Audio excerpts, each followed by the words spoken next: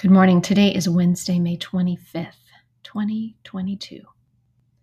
We gather in prayer before the God who promises us an imperishable inheritance, incapable of fading or defilement. O Lord, let my soul rise up to meet you as the day rises to meet the sun. Glory to God, the three-in-one, Creator, Redeemer, and Sustainer, as it was in the beginning, is now, and will be forever. Amen. Come, let us sing to the Lord. Let us shout for joy to the rock of our salvation.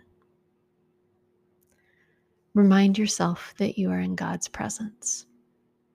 Notice how God may be speaking to you today. Let yourself dwell on a word or a phrase that catches your attention or moves your heart, and let your heart simply respond to God in prayer.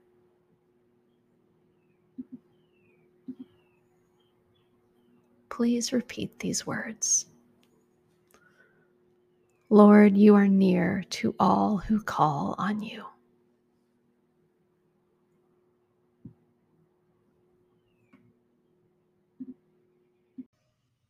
Our reading today is 1 Peter 1, verses 13 through 21. So make your minds ready for action and be sober. Put your hope in nothing but the grace that will be given you when Jesus Christ is revealed. Be children of obedience. Don't behave the way you did when in your ignorance your desires were all you knew. Be holy in everything you do, since it is the Holy One who has called you. As Scripture says, you will be holy, for I am holy.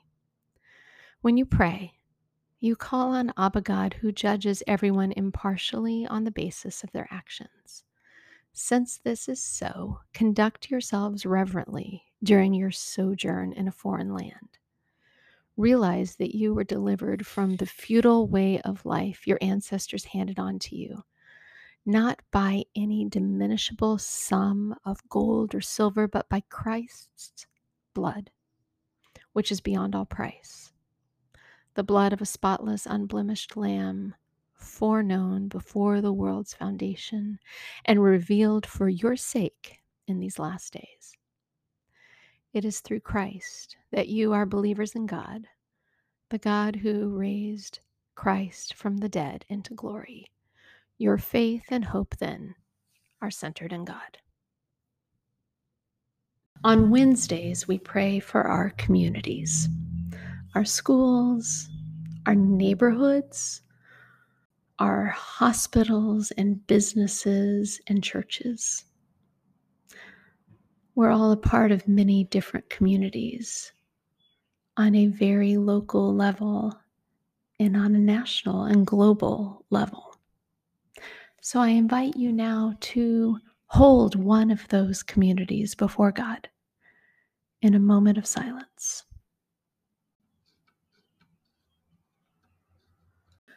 God, we believe that you have called us together to broaden our experience of you and of each other.